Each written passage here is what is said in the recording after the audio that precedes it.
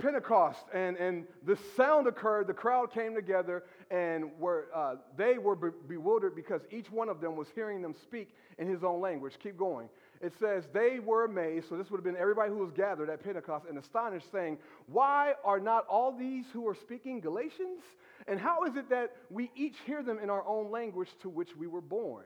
So then the Parthians, the Medes, the Elamite residents of Mesopotamia, Judea, Cappadocia, Pontus and Asia, blah, blah, Phrygia and Pamphylia, Egypt and the districts of Libya around Cyrene, and look at this, visitors from Rome, both Jews and proselytes. All these people would have been gathered at Pentecost when this took place. So then Peter preaches the sermon, you must repent and be baptized. And in verse 41, it tells us that there were 3,000 souls that were added that day. And some of those 3,000 would have been those who were visiting from Rome. These most likely would have been the ones who went back to Rome and planted this church, okay? So that would have been around 30 AD, because that's when Christ died. They would have went back 31 AD. 31 to 33 AD is when they would have planted the church. And so what would have happened is this. Emperors, lords of Rome would have changed over time. And in 41 AD, there was a lord of Rome, or an emperor of Rome, and his name was Claudius. When Claudius took over, 49 AD, he made a rule or an edict saying all Jews have to get out of Rome. Why? Because they were fighting about Christ. There were Jewish Christians, and there were Jews, and they were fighting about Christ. Is Christ the real deal? Is Christ not the real deal? Well, you know what? They were causing all kinds of ruckus, and all kinds of problems were happening in Rome. So he said, you know what? I can't tell the difference between the Jewish Christians and the Jews. It's just causing a lot of problems in Rome. All of you have to get out, and since I'm Lord, since I'm Caesar, they had to obey, so they left out. You don't have to just be in your Bible. This shows you how the Bible is really a part of actual history. Did I say U.S. history? I meant history, just world history, all right? I'm sorry. But we see this right here. Paul goes to Corinth, the city of Corinth, in Acts 18. And in Acts 18, it says this, after these things, after he preaches in Athens, he left Athens and went to Corinth. Keep going.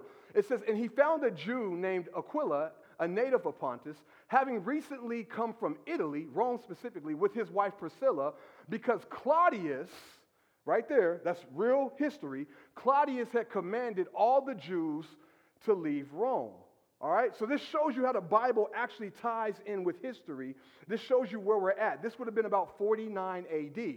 All right, well, Claudius was married to a woman named Agrippina. Agrippina was his fourth wife, and she had a son named Nero, okay?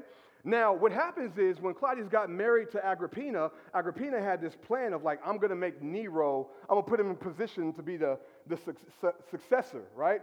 So what happens is she poisons Claudius in AD 54. Claudius dies, and Nero becomes the new lord or emperor of Rome. Why is that important? Because when Claudius died, so did his edict that all Jews had to be out of Rome. So the Jewish Christians came back into Rome and came back to the church in Rome. Well, this is a problem, and let me say this. Who was here when John Lau was pastor? Can you just raise your hand? One, da, da, da, da, da, da. Okay, John Lau planted this church. 2010, Mama? 2011? Somewhere around. Jason, 2010? Okay, forget you. All right.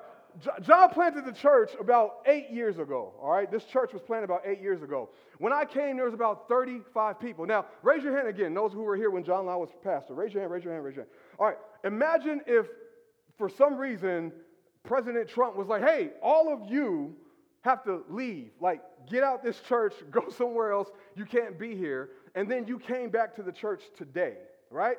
There'd be problems.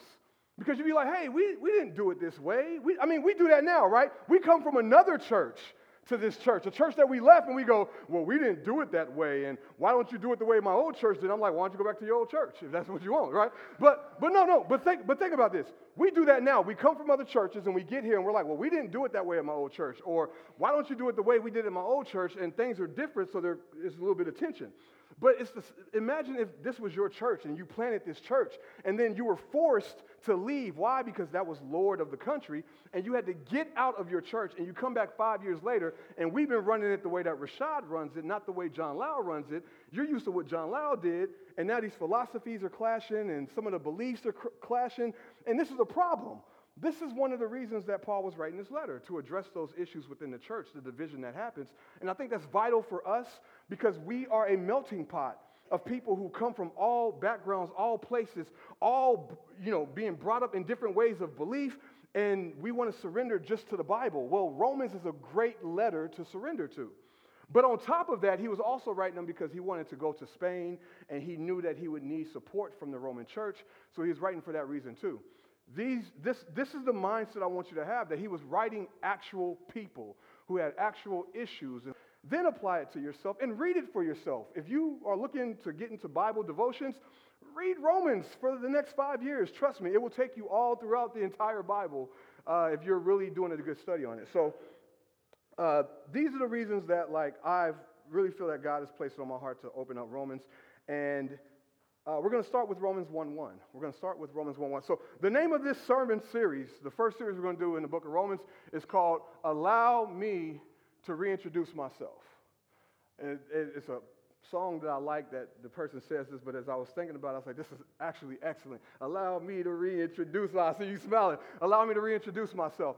So this is where we're going to start, Romans 1:1. And there's 4 sermons that are going to come out of Romans 1:1. We're going to reintroduce our role. We're going to reintroduce our ruler. We're going to reintroduce our responsibility and our reason. It's going to take us 4 weeks just to go through Romans 1:1. Not every verse is going to be like that, but the first one is going to open up that way. So Romans 1:1 says this. Go to the scripture for me. Romans 1:1 says, Paul, a bondservant of Christ Jesus, called as an apostle, set apart for the gospel of God. We will not get past the word bondservant today. We're going to stay right there. And some of your translations may say servant. Some may say a willing servant. But what I want to argue today is that all of those translations, from the English perspective, most of them are wrong. And it's funny because the translations that most scholars dog, the NLT and the Message and the HCSB and the NET, they actually get it right. They use the word slave because that's what the word is. But a lot of English translations, if you're looking at your Bibles, will say bondservant or servant or something that doesn't sound like slave. Why? Because of the U.S. history of slavery.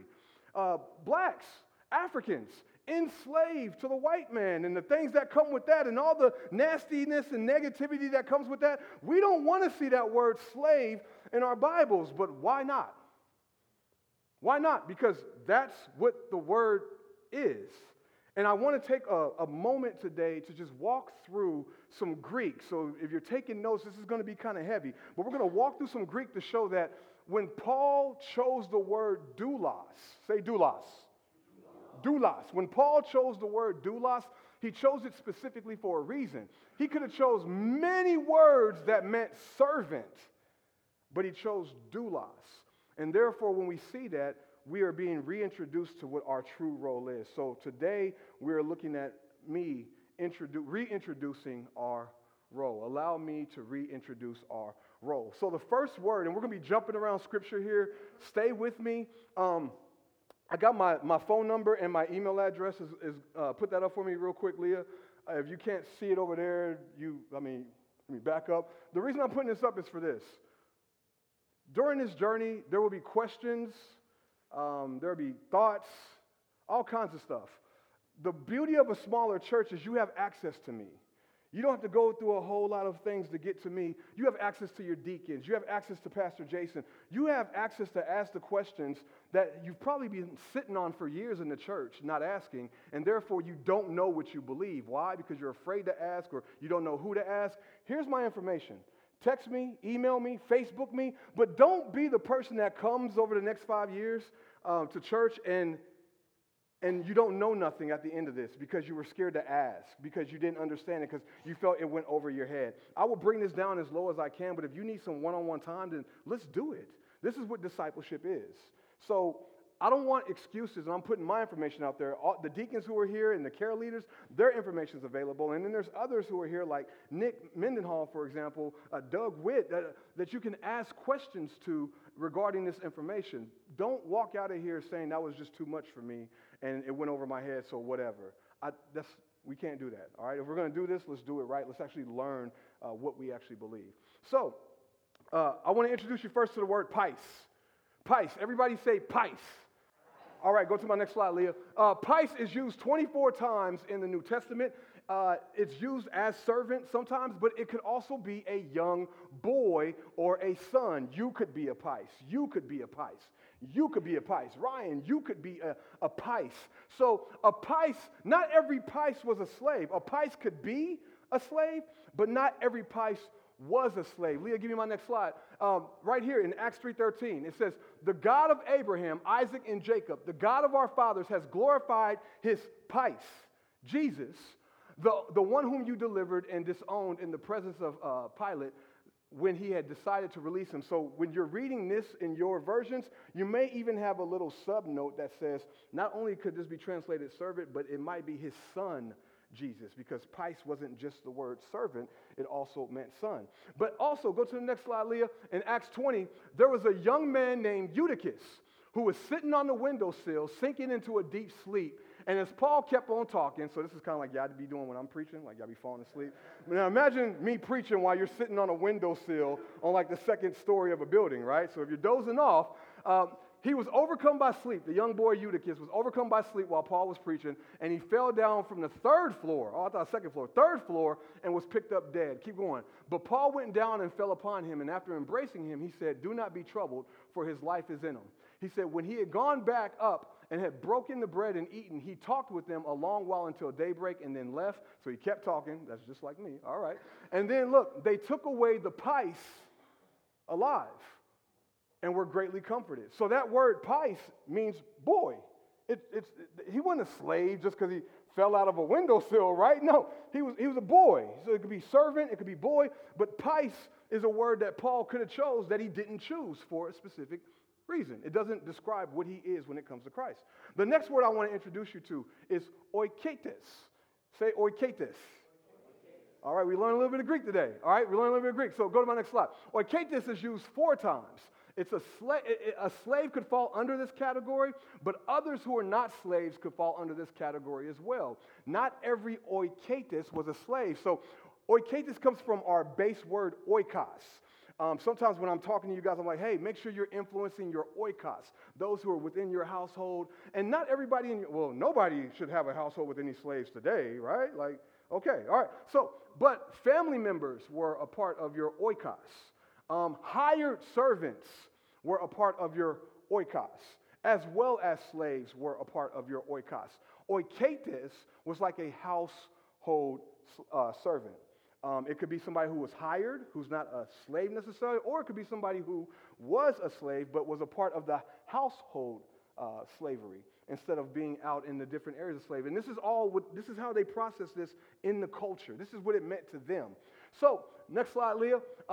There was a man at Caesarea named Cornelius. This is in Acts 10, a centurion of what was called the Italian cohort, a devout man and one who feared God with all of his oikos, his household, okay? And it says, and he gave many alms to the Jewish people and prayed to God continually. About the 9th hour of the day, he clearly saw in a vision an angel of God who had just come in and said to him, Cornelius. And fixing his gaze on him and being much alarmed, he said, what is it, Lord? And he said to him, your prayers and alms have ascended as a memorial before God. Now dispatch some men to Joppa and send for a man named Simon, who was also called Peter. He is staying with a tanner named Simon, whose house is by the sea. So look at this. When the angel who was speaking to him had left, he summoned 2 of his oiketas, his household servants. It doesn't mean they were necessarily slaves. They could have just been hired workers. It doesn't mean slaves. And a devout soldier of those who were his personal attendants. So that's where oiketas falls in. Paul didn't use that word either when he introduced himself. He didn't use pice, he didn't use oiketas. The next word I want to introduce you to is diakonos. Say diakonos. Stay with me now. Allow me to reintroduce this word. Diakonos is used 30 times in the Bible. It's translated 20 times as a minister, 7 times as a servant, 3 times as deacon. And diakonos has nothing to do with slavery. Deacons who are here, raise your hand, please. These are diakonos. They're not slaves. They're servants. They're ministers. They are willingly serving and giving their time. It's also a word that could be used for like a waiter, like waiting tables. So go to my next verse here in John 2. On the 3rd day, there was a wedding in Cana of Galilee, and the mother of Jesus was there. Some of you are familiar with this. And both Jesus and his disciples were invited to the wedding. When the wine ran out, the mother of Jesus said to him, "They have no wine." And Jesus said to her, "Woman, that does not have to do with us. My hour has not yet come." His mother said to the diakonos, "Whatever he says to you, do it." They weren't slaves. They were servants at the time. They were waiting the tables in a sense. Paul didn't use that word when he introduced himself. There's a reason for this. So I'm going somewhere. Just stay with me. The next word I want to use is therapon. Say therapon. Y'all just dying. Say therapon. Like, all right, go to the next. So therapon is used only once in the Bible. In the book of Hebrews, it denotes an attendant or like a manager in a sense, like a friend who's a manager of something you've entrusted them with. So if I'm like, "Hey, Corey, take my iPad home and keep it for me while I'm away," then he becomes like a friend who I've entrusted something with to watch over, and he's serving by watching over that. So it's one who does the task given to him by another. One could be a slave who is also a therapon, but one could also be a therapon and not be a slave. Once again, he didn't use this. Let's go to Hebrews 3:5 real quick. It says, "Now Moses was faithful in all his house as a therapon, a servant, for a testimony of those things which were later to be spoken." So Moses wasn't a slave. He was simply somebody who had been entrusted with God's house in a sense because he led the Israelites. He was a therapon. Paul didn't use this word when he introduced himself. So go to my next thing. Now let me introduce you to the word doulos. Say doulos. Let's go and find out something about this word. It is used 128 times in the New Testament. In the NASB, my favorite, 98 times it's translated slave, 23 times bondservant, 4 times bondslave, 1 time servant. But in most translations, 120 times, doulos is translated servant. Think about that. This is heavy. This is heavy. And a lot of it is because, and here's the thing, even in the NASB, which I love, when they say slave for doulos, it's when Jesus is talking with his parables, and it's an obvious slave. But whenever like James or Paul or Jude introduce themselves as a doulos, the English translation says servant. Whenever it's like, hey, as Christians, we should be a doulos of Christ, the English translation will say servant, servant, servant, servant, servant, servant, because they're afraid people are going to be like, oh, it's the S word, slave. I'm not a slave, right? Like that rubs me wrong. You don't understand. To say slave, all the stuff that brings and puts on my heart, and I'm saying when you remove that word, you remove what Paul is trying to say, and it's dangerous. So we go to the next slide I got here. Doulos has a much stronger meaning than just choosing to serve.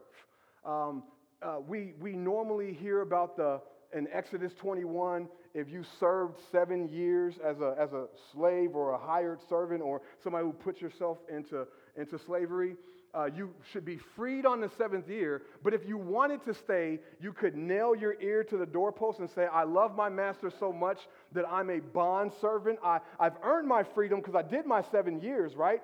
But now I love my master so much, I willingly want to serve him. First of all, that's Hebrew.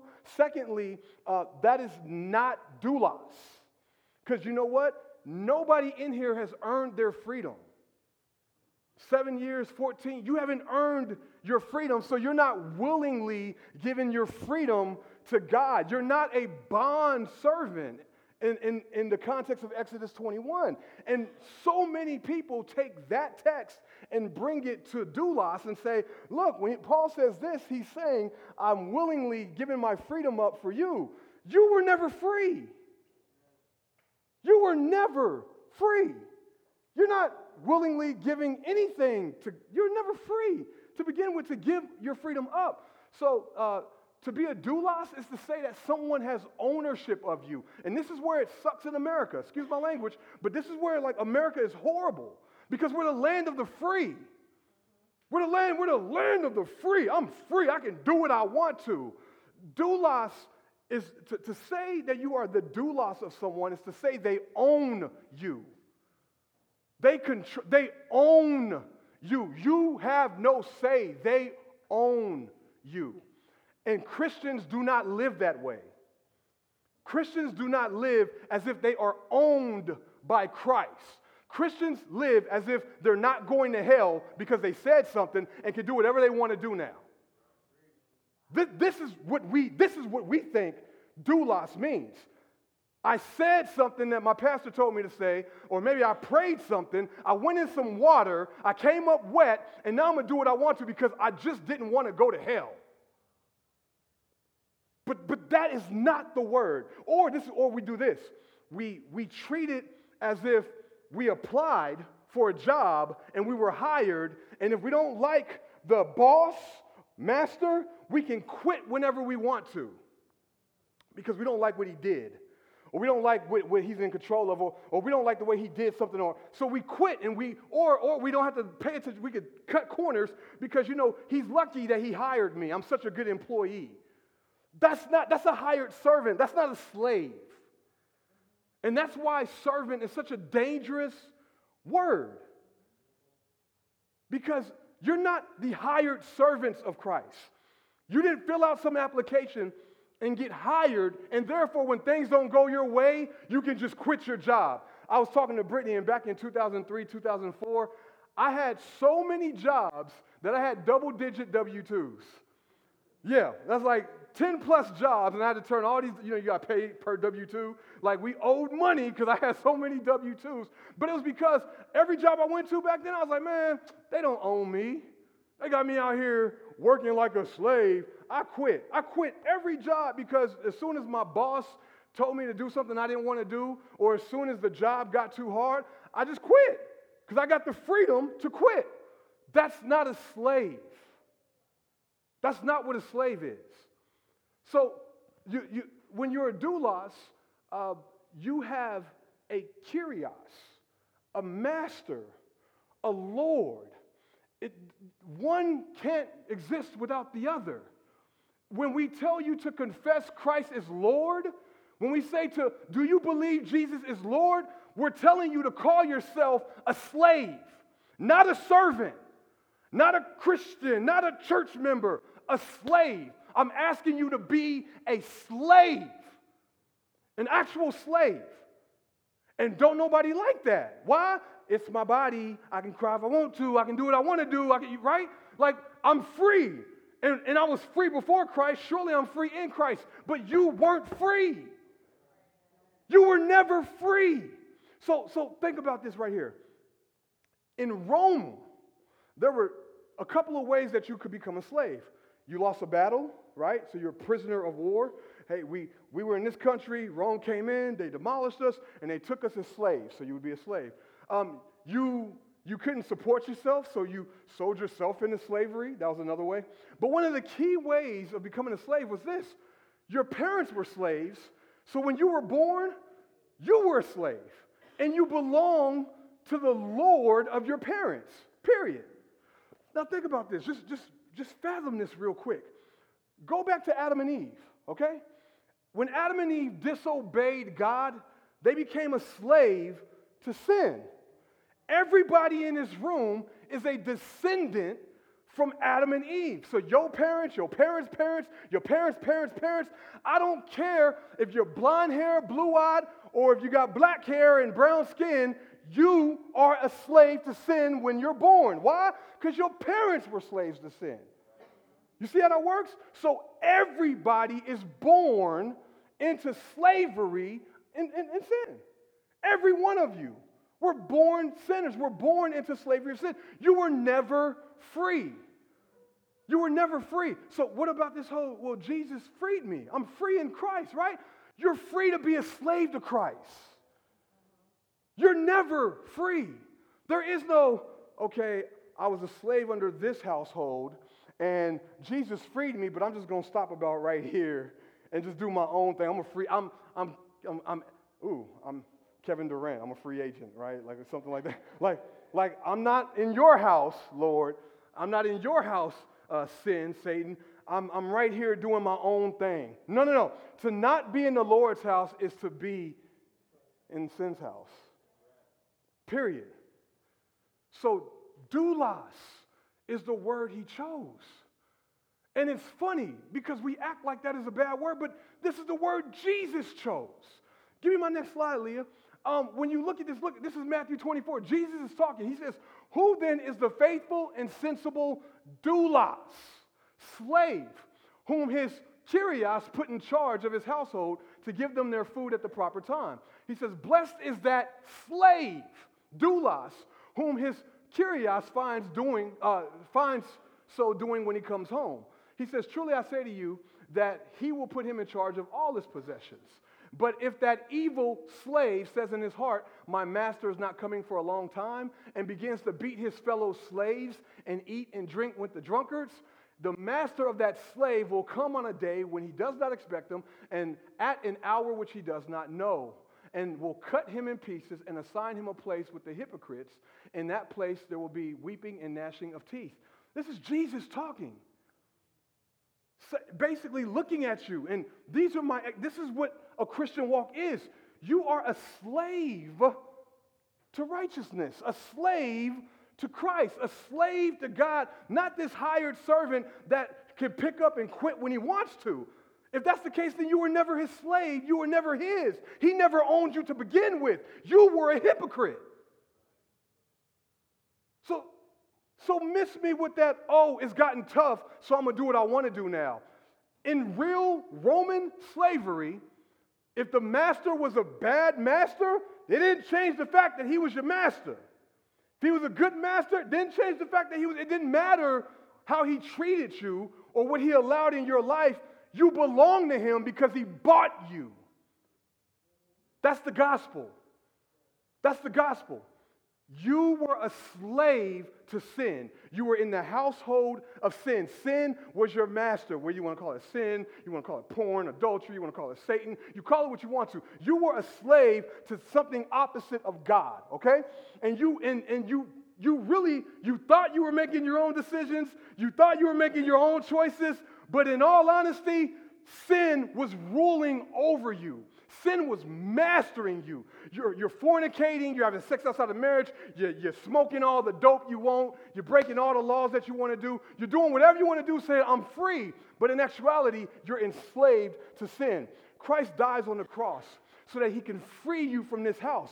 When he dies on that cross, what he paid with his blood, with his life, bought you. It bought you. Not to be free and do what you want. No. The only way slaves could transfer homes is if they were bought. The only way they could get out the home they were in is if they were bought at a ransom and brought into another home. So when Christ died on the cross, he bought you and placed you into his home to be a slave under him. You don't like it because you don't like the word slave, but that's so American of you. So now look at your life, okay? I shouldn't have to have you sign a piece of paper that says, hey, if you're going to be a leader at Church on the Rock, your Facebook doesn't belong to you. Your Facebook shouldn't belong to you to begin with. Hey, husbands, wives, love your wife like Christ loved the church. Why? Because he said so.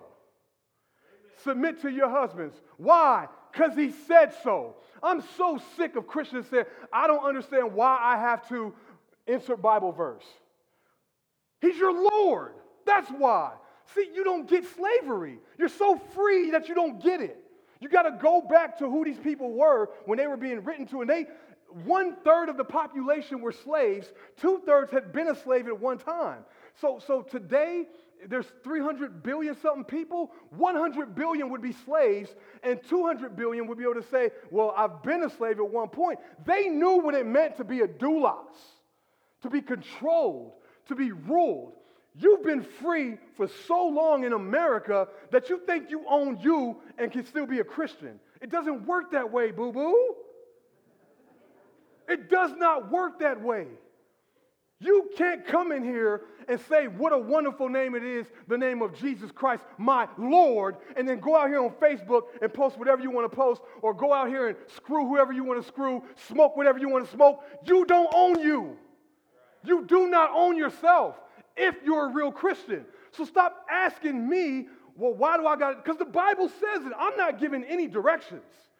I'm looking at the Bible and saying, well, hey, sis, the Bible says this, so I know that you're going through it, but you need to stick this out. Hey, bro, I know she's getting on your nerves, but the Bible says this. I'm not telling you to do anything. I'm telling you what the one you call Lord said to do, but I'm the bad guy. Shoot the messenger, right? Because I come to you in your time of grief, and I grieve with you, but I point you to God. And then God says this, no matter the persecution, no matter the this, no matter that, still be this, still be that. And you're like, no, why do I have to do that? Because you called him Lord? I mean, didn't you call him Lord? Well, yeah, but no, that's it. He owns you. He owns you. Period. And honestly, that's where the freedom is. You're sitting here, you're trying to figure out, do I do this? Do I do that? How about you just read your Bible and figure out what he wants you to do? Think about that. Well, should I blah, blah, blah, blah, should I blah, blah, blah, all this anxiety, I don't know what to do. Mama, I don't know what to do. All this. Well, hey, son, just read the Bible. The Bible says do it this way. All right, well, because it's my Lord, I don't have to make that decision. I'm not free to make my own decision. I'm going to do what the Lord says to do. He's the king. He's the Lord. He's the ruler. He's the Kyrios. So stop confessing Christ as Lord if you don't want to be owned by him. I mean that. This is where we're starting. When Paul opens up this letter, he says, Paulos, that's his name, doulos, slave. This is how he introduces him. This man wrote 13 letters of the New Testament, the bald-headed, bow-legged gospel minister walking around. I mean, this is Paul. So many things he could have been conceited and cocky about. He could have put Paul, PhD, Paul, manager of this, own my own business, CEO, whatever you want to say. And he says slave. How do you introduce yourself? How do you see yourself when you go to make that post on Facebook that you ain't got no business posting? When you're sleeping with somebody you ain't got no business sleeping with? When you're watching something you ain't got no business watching? If you lived in Rome in that time, that could be your life. There are consequences to those things because your Lord owned you. So you call Christ Lord and then you do what you want to do. Well, then you're just looking for a Savior. You just want to get out of hell free card. That's all you want. You don't actually want a Lord. You don't want Christ as your Lord. And you will not understand the remainder of this letter if you don't get that part down. So what happens is this. Leah, jump to John 15 for me real quick. Should be the next one, actually. Yeah. Even because people are like, well, Rashad, I'm also a friend of Christ, right? Yeah, you are. Like, slave is one vital point, but there's other. You're a servant, you're a friend, you're all those things. But look at this. Look at what he says. Christ says, this is my commandment. That's slave talk. This is my commandment that you love one another just as I have loved you. Rashad, why do I got to love the person that, because Christ says so. It ain't just my vision for the church that we're the loving. No. Christ said love, so you need to love. That's the basic church. This is my commandment that you love. Greater love has no one than this, that one lay down his life for his friends. Now look at this. Keep going. He says, you are my friends if you do what I command you. Like, Dave, what if I went over to you and I was like, hey, bro, you want to be boys? Let's be boys. All right, but you got to do what I tell you to do. You know what kind of friend, right? Like, what kind of friendship is that? But this is what Jesus is saying to you. You are my friend if you obey me. You ever had a friend like that? Where you like, I'd be like, deuces? Like, seriously? But this is what Jesus is saying to you. You are my friend if you do what I tell you to do. If you don't do what I tell you to do, you're not my friend, and I never owned you. I never knew you. You're missing this part of it because we don't like the word slave. But that's what To be called a slave of Christ is better than being called king of the world. To be called a slave of Christ is better than being called president of the United States. To be called slave of Christ is better than any other title that you could have here on earth. Doulos of Christ, owned by Christ, because you get all the benefits of belonging to him when you're owned by him. You don't get benefits if you ain't in the household. This stuff don't apply to you if you ain't in the household. So, real quick, the free out of Christ, free in Christ. Give me the Romans 6. Look on there, Leah. Should have Romans 6. I'm going to start closing this up. In Romans 6, and we're going to get there, so I'm not going to spend a lot of time there, but I want you to see this. For sin, this is what Paul says. Sin shall not be your kyrios, your Lord, your owner. It should not master over you, for you are not under law, but under grace. He goes on, he says, what then? And this is like a hypothetical question. It's like people responding to that and saying, well, if that's the case, then shall we sin because we are not under law, but under grace? He says, no, may it never be. He goes on, he says, do you not know that when you present yourselves to someone as doulos, slaves for obedience, you are slaves of the one whom you obey? So whatever you obey, that's what you're a doulos to. You don't want to do right by your husband, by your wife? You are a slave to sin. You want to have sex outside of marriage? You are a slave to sin. You want to drink to the point of being drunk and toe up from the floor? You are a slave to sin. You want to eat until you can't feel yourself?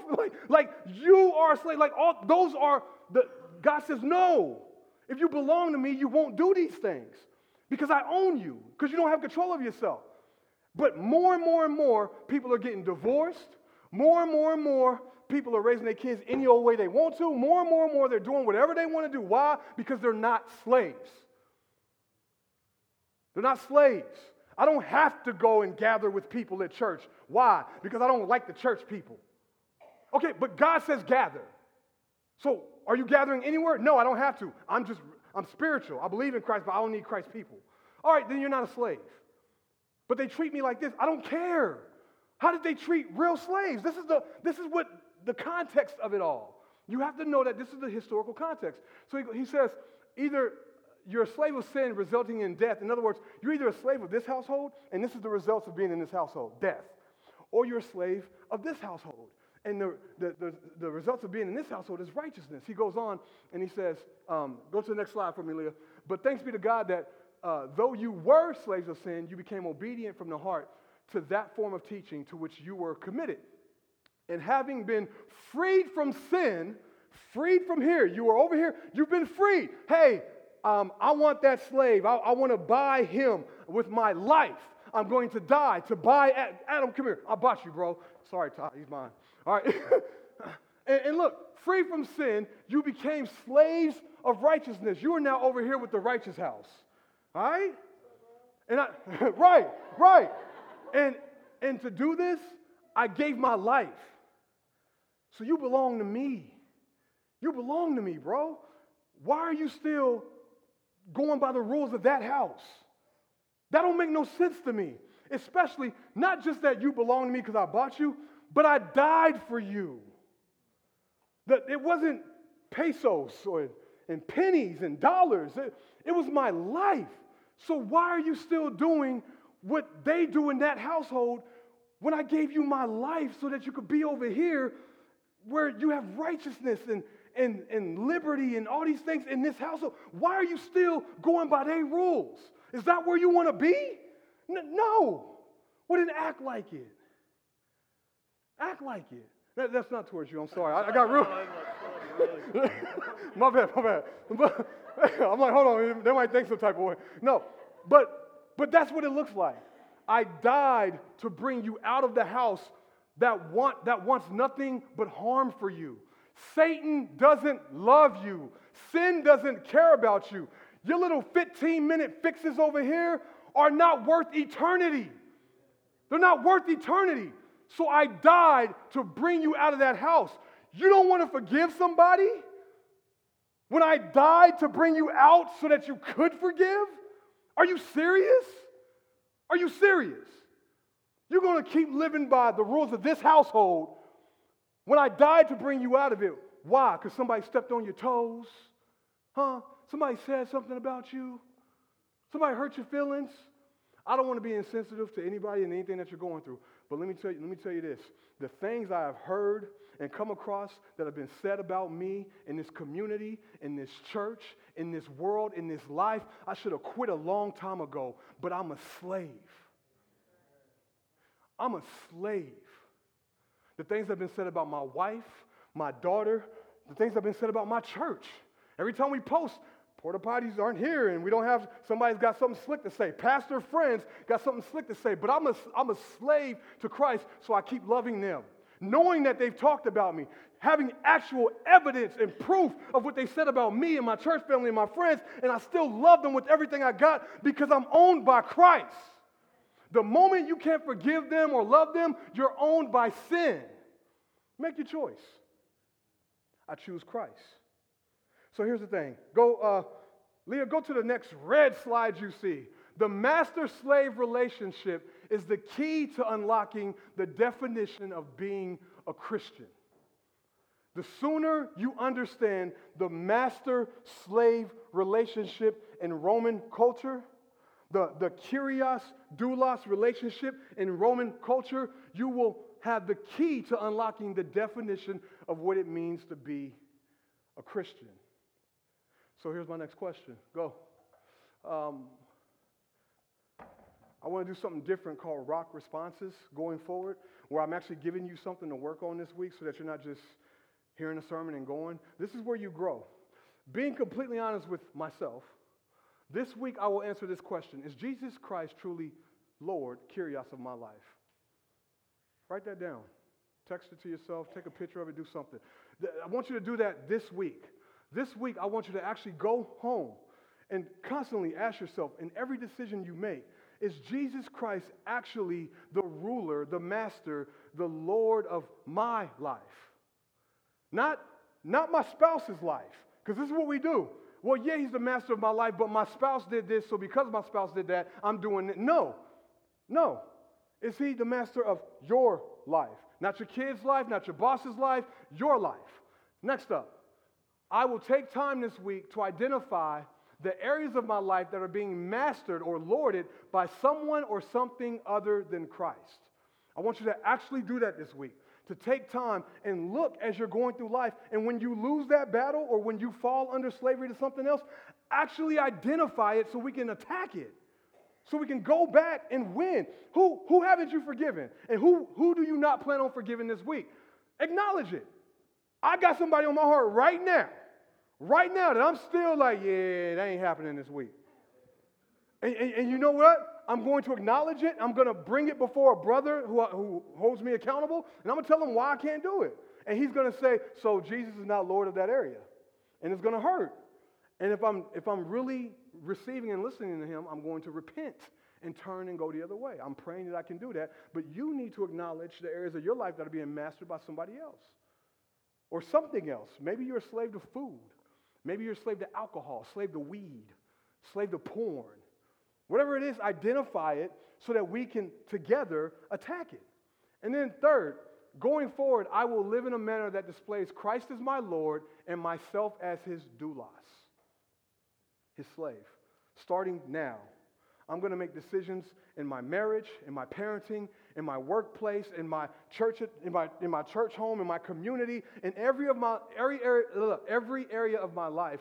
I'm going to live in a way that says, Christ, you own me, and I'm doing whatever you want me to do.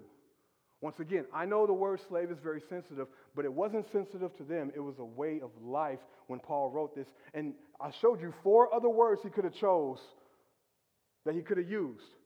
Here's the unique thing about doulos. There's no other translation for it. There's nothing else that you can use. You can't say anything else about a doulos. When he used that word, they knew exactly what he was talking about. There was no, well, maybe he means this, maybe he means that. No, he meant slave, period. English translations have determined, hey, let's make it servant because slave will make people mad. Well, I'm not worried about making people mad.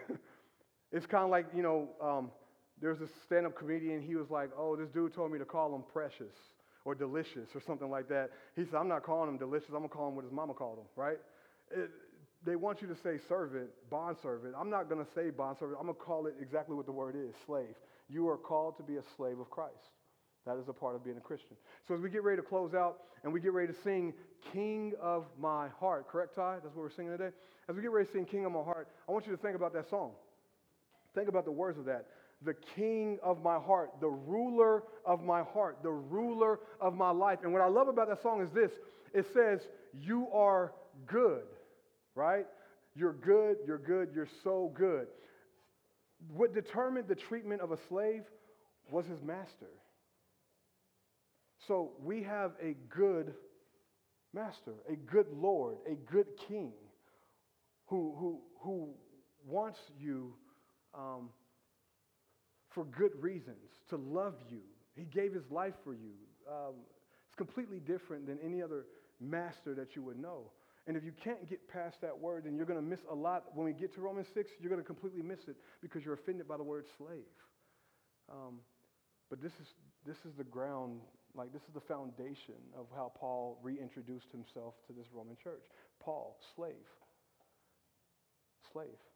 So I'm asking anybody here who has not made that confession, that profession that Christ is Lord, I'm asking that you pray on this. But if you do decide to make that decision today, now you know why you're making it, to allow Christ to rule your life. If you're not there, that's fake. To come to me and say, I accepted Christ as Lord, and then have no intentions on actually letting him Lord your life, that's not real. That's not real. You're not really confessing him as Lord. You confess it with your life. So we want you to make that decision, but we want you to know what you're getting into, because a lot of people just want to go on Facebook and say, hey, at Church in the Rock, we had 10 people confess Christ as Lord. We don't care if they do anything right or not. We just want to show the world that, look, we're growing. And it's like, no, you're not. You just got 10 more church attenders. We want actual disciples of Christ, slaves of Christ attending Church on the Rock. We want people who are willing to commit their lives to the Lord in their marriages, in their workplaces, in their communities, because when you do that, that's when we change the world. That's when we change the world. So if you're not there yet, please pray through that, think through that, about letting Christ have his way with your life. And if you are a believer, if you do consider yourself a doulos of Christ, then be consistent across the board. Don't compartmentalize him. Give him every area of your life, because he owns you. Amen? Let's stand up and sing.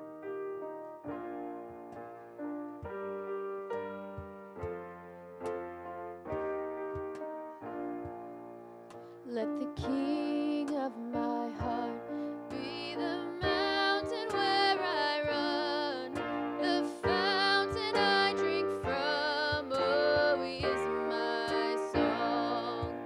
Let the King of my heart be the shadow where I hide, the ransom for my life. Oh, he is my song. You are good.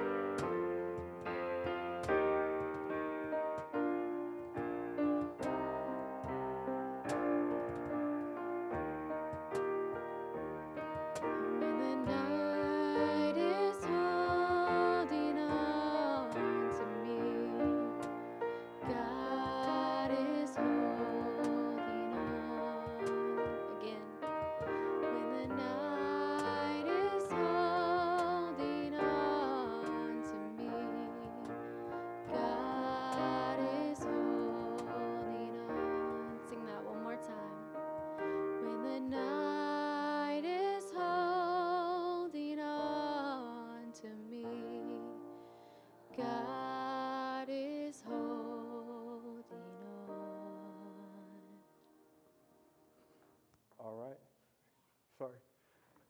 So, I want to close out with this. After a sermon like this, I'm hoping that you're challenged and excited for the journey we're about to take. We're not playing games with this. I'm praying you're taking notes, listening to it more than just on Sunday. But I'd never want to remind you of this. As you accept Christ and are willing to give yourself over as a slave to his lordship, when you fall short, that's where grace covers you, okay?